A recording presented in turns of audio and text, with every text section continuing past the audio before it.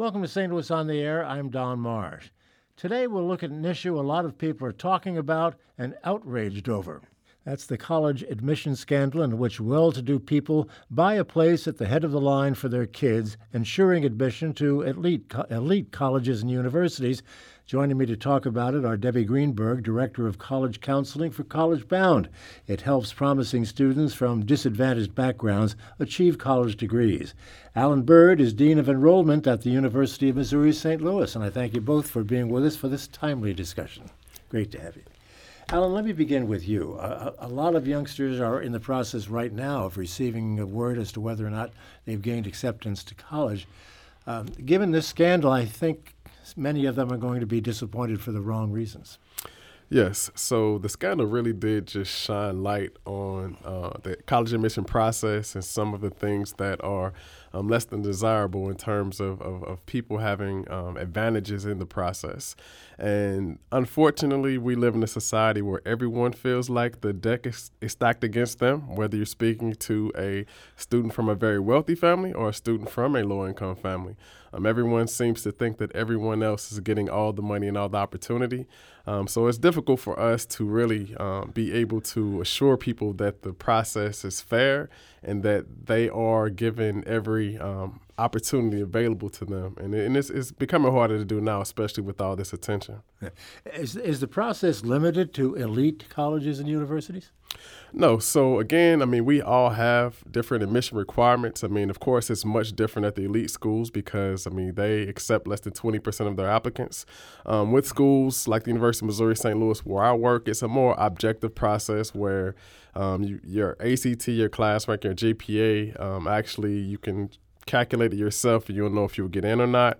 But there's always that 10 to 20% exception rate where people where we do have some flexibility to make decisions who gets those spots, and also in terms of scholarships. That's where it gets really, really tricky at times in terms of who is eligible for which awards, and that's the most difficult part. Do big donors play a role in that? Absolutely. Not only do colleges and universities have a role to attract a certain student profile in terms of academics, we also have to protect our bottom line. So students from families of wealth and students who have resources to possibly be donors absolutely get special consideration at times. Debbie, this has to hit you right where it hurts the most, too, because the people you work with are those who work very hard in order to go to college and may not for the wrong reasons. Right. So with our students, it is really disappointing. And it's something that's, obviously not new. It's disappointing. It's earth-shattering. The problem that we see now is the legality of it, that we always knew this was happening. And now there's just this illegal part of it. Well, the illegal part of it meaning the fact that now the FBI is in. Well, the FBI, the racketeering. But there's always been, as Alan was saying, there's always been an extra spot for students of privilege, whether they can, receive ACT test prep, whether they can, pay for a wonderful doctor to give a learning disabled diagnosis, whether they have access to great, AP classes in high schools and teachers and fabulous summer programs. These are called legacy ties. Is that basically the right term for, or not? Well, go ahead. Either one. Well, these are just, I think, examples of how students with financial means do have advantages already built into the admissions process. But the legacy ties really play an even larger role at the elite universities. I recently read a study from Harvard saying that legacy students were 45% more likely to be admitted at those schools, and virtually none of those students come from first-generation or low-income families. It's sort of built-in privilege where seats are reserved for those students, and other students who are looking to gain access to the best schools in the country are really competing for a smaller pool of spots. Let's be sure that folks understand what legacy ties are. Basically, it's just your parents went to the same school, that sort of thing. Parents, grandparents, yes. And so the first-generation students don't have the benefit of legacy. They also don't have the benefit, mostly, of applying early decision, which are, it's an admission process where you apply early, and the school will guarantee you a spot. And for a lot of students, they don't have the opportunity to go visit the school before early decision, and they have to wait for financial aid offers. Really, well, you know, a lot has been written recently since this thing came about, Debbie, about it's an ego trip for parents as much as it is an opportunity for the kids. I read a great article yesterday about snowplow parents. I saw the same thing. I was going to bring that up. Yeah. So something that we work with our students and every student is you want your child to fail and experience some failure and to have some frustration. So by the time they go to college, they can work through that. And a snowplow parent is somebody who removes all the obstacles, throughout the child's life so they don't have that opportunity to fail and learn those adulting skills. It used to be helicopter parents. I was just going to say, but you're taking the words out of my mouth. Right. I was just going to say the helicopter parents being replaced by snowplow parents. Yes, and the thing with parents, again, when I read these stories and I see the examples, I know that people are really advocating and they want the best for their children. But it's really up to us as a society to define the lines and the boundaries, because sometimes, we receive essays that clearly were not written by students. We often have some parents who will go above and beyond to call various officers on campus until they get what they want. It just has to be systems in place to make sure that people understand how far to take it. This is not your bailiwick, but how is it possible for a ringer to take an ACT or SAT test for a kid? That is not my area, but I believe it has something to do with the people who proctored the test, and some people can get personalized proctors set up to take the test. And I'm not familiar with the process, but when I read about that, I was shocked that there wasn't more checks and balances. There are opportunities to take an extended time test at school. You can also do what these parents did. You can take it over multiple days. It's called special circumstances. And again, in terms of access, students, our students at College Bound and most students don't have the wherewithal or the finances to navigate this system. How do you help them? How does College Bound help them through this testing process? So, we provide test prep. We also, if we can spot a learning disability with the student, we do help them navigate the process through their own school, which can be a timely undertaking. It can take, months and months for special school district to test a student and get them on the right track. And you have to provide the documentation. It's a whole shebang. Alan, should the schools be considered blameless in this? They're not cited in the most recent. It's the parents that are cited, not the schools. Right. I think we all have some blame in this entire process. Of course, the schools, especially the ones that were not aware of this going on, shouldn't take all of the blame. But I think we've created a system that sort of rewards this type of behavior, especially with. I have friends right now who are spending thousands of dollars on ACT prep just so their child can get a few more points to get into certain schools. We've created this environment where you almost, I won't say buy your way into college, but we put ourselves in a position where middle-class families and lower middle-class, working-class people cannot invest those type of resources in their child's education, but that should not prevent them from being able to go to college and go to a good college, because we have a lot of talent right now where it's not being fully developed because the students simply don't have the resources. You alluded to it earlier, but is the basis for this primarily the fact that colleges at all levels need the money? That is a big piece of it. Yes, we all. Well, it's an arms race. Yes. And especially with facilities, we're seeing who has the better gym, who's got the greatest dorm, what bed brand. It's almost like some of these institutions are trying to sell a country club as opposed to a place of learning. They, as you indicate, they have to have the better facilities, right. the better rooms and that sort of thing. Right. Well, I got to spend a year on the other side. I worked for the Kauffman Foundation in Kansas City for a year where I was a college coach, really helping high school seniors transition to college. And we took the students on college tours all over the country, and I got to see some of these elite schools up close, and it is amazing. To see some of the facilities, some of the culture and the environment that they can provide, it is breathtaking. It's like something off of television. Right, and I think that's part of the crime, is that here are deserving students who are denied access to facilities like that, to networking opportunities, to resources. And these elite colleges are the ones that have the resources for the academic testing academic study centers and career services. Well, how important is a degree from Harvard, Debbie? Well, I mean, I guess you're asking. The snob in me would say, yeah, it opens a ton of doors.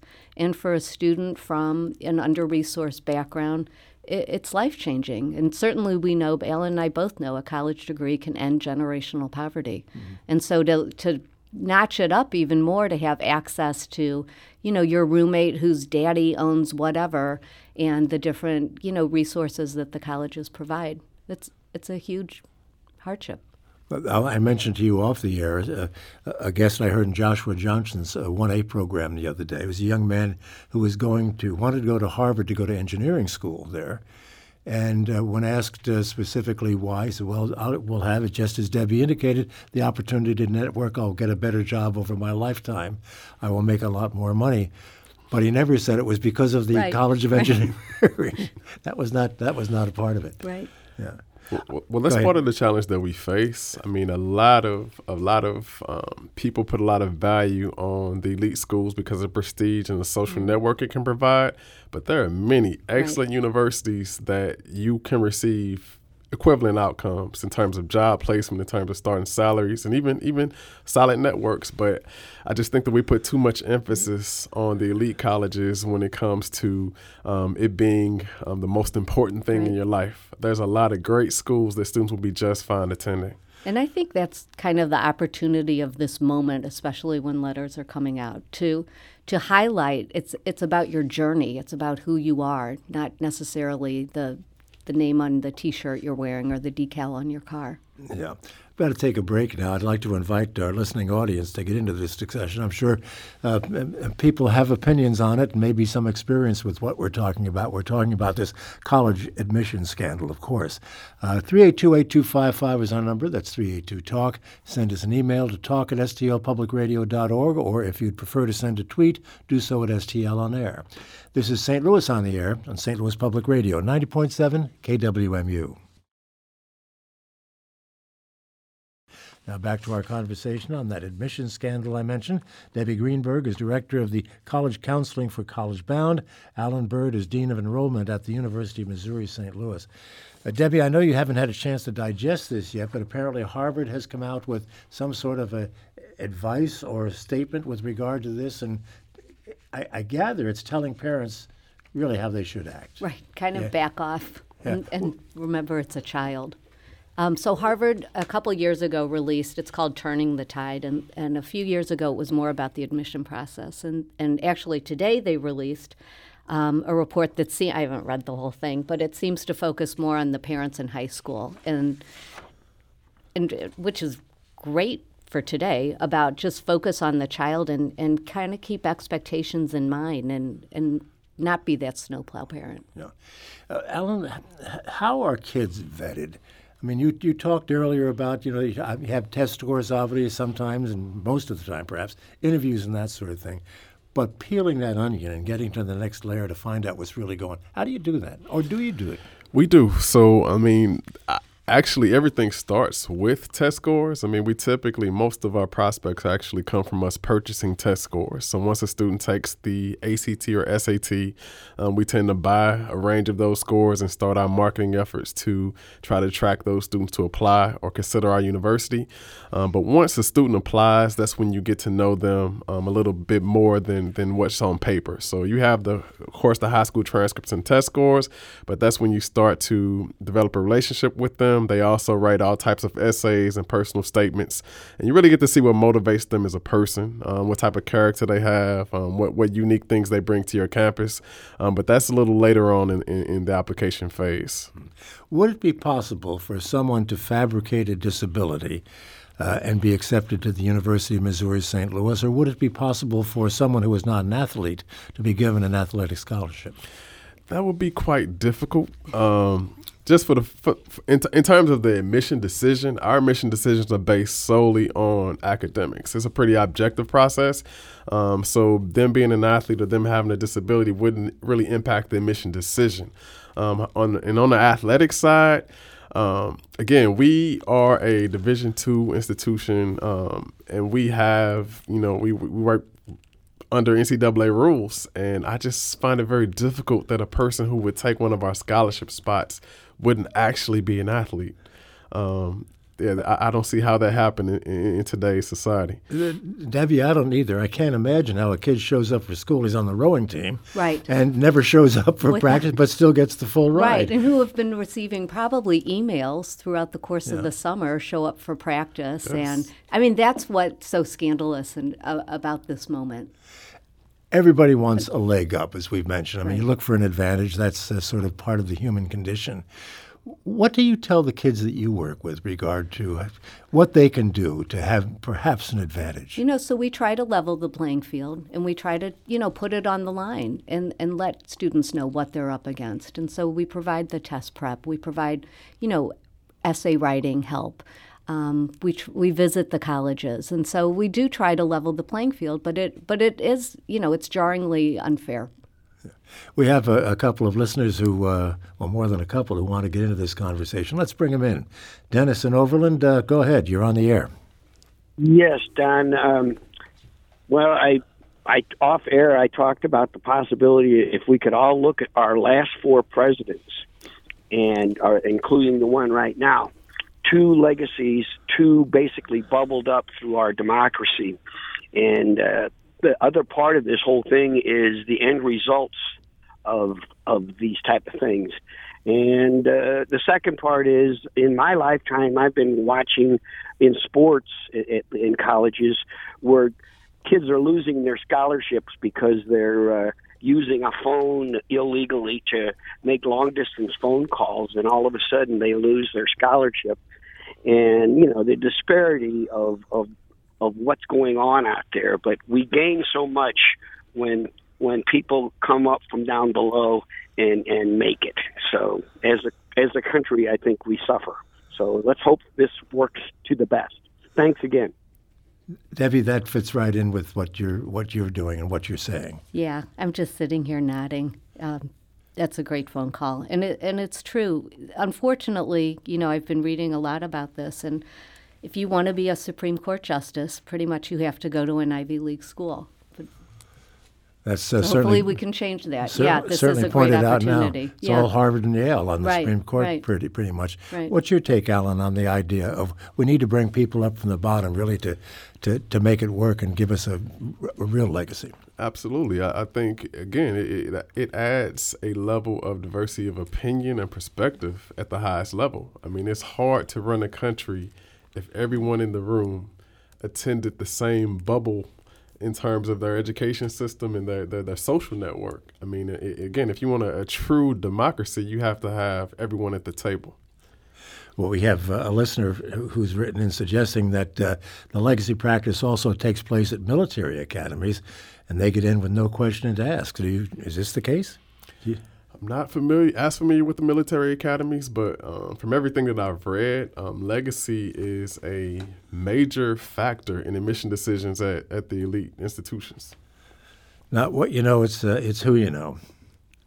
What about scholarships, Debbie, and things like that? Pell Grants come to mind, and the opportunities for how does all of this fit into this conversation? Well, I think it all depends on the institutional goals of each school and what schools are willing to invest in. Are they willing to invest in a Pell Grant student to come to campus and to be a voice that another child may not have heard? Or are they willing, do they want to discount their rate and give their scholarships to attract a higher ACT score? Would you address that, please, Alan? And I think really that's the bigger discussion that I hope will come from this, the way that college is financed and the way that we pay for college has changed. I mean, the financial aid system has gone from being more need-based to more merit-based. And what's happened is we're using the majority of our institutional budgets to go after students with higher ACT scores. And we have a ton of students who now find themselves not being able to afford college because all the money has been shifted into the merit pot. But if we truly want to, again, reach our full potential and provide opportunity for everyone, we have to have more balance between merit and need-based aid.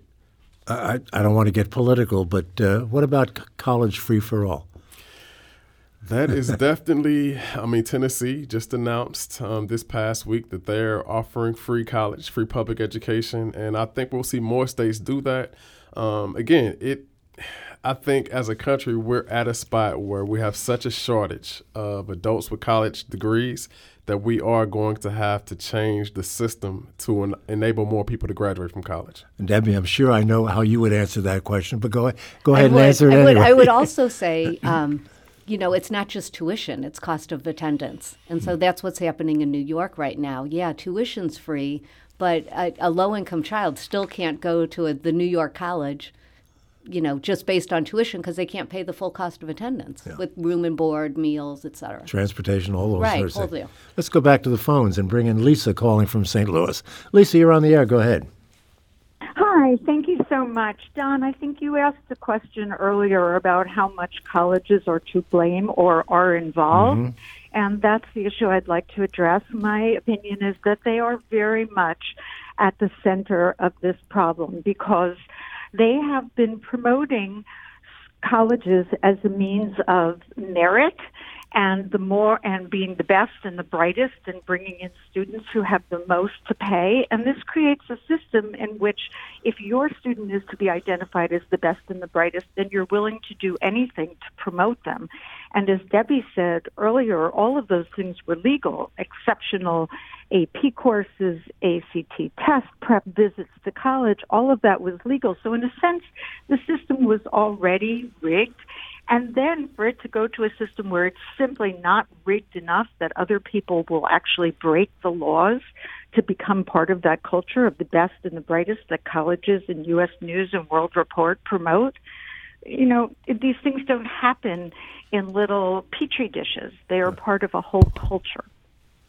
Thank you so much for the call. Would you like to respond to that, Alan?